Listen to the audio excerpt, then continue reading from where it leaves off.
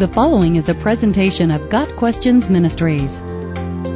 What is the importance and value of group prayer? Group prayer among Christians is important and rewarding. It has been this way from the beginning of the church. In Acts chapter 2, when the disciples by the power of the Spirit were preaching and thousands were being saved, the church had a plan and they carried it out in community. They were continually devoting themselves to the apostles' teaching and to fellowship, to the breaking of bread and to prayer. Verse 42. Group prayer was important in the early church as something that bound them together as they carried out the Great Commission. In Acts 4 verse 31, group prayer is noted again.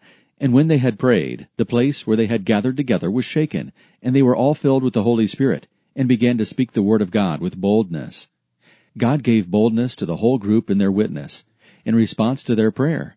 They needed this power, as they were facing persecution. In Acts 6 verses 3 and 4, "But select from among you, brethren, 7 men of good reputation, full of the Spirit and of wisdom, whom we may put in charge of this task. But we will devote ourselves to prayer and to the ministry of the word." Prayer was one of the highest priorities of the church leadership. The Holy Spirit is always praying in and through us, through wordless groans. Romans 8 verse 26. And Jesus taught the importance of personal prayer in secret in the inner room. Matthew chapter 6. But group or corporate prayer has a place as well. Group prayer knits believers together and encourages the burdened. When a group of believers pray together, the result is unity, humility, thanksgiving, confession of sin, intercession, and discovery of God's will.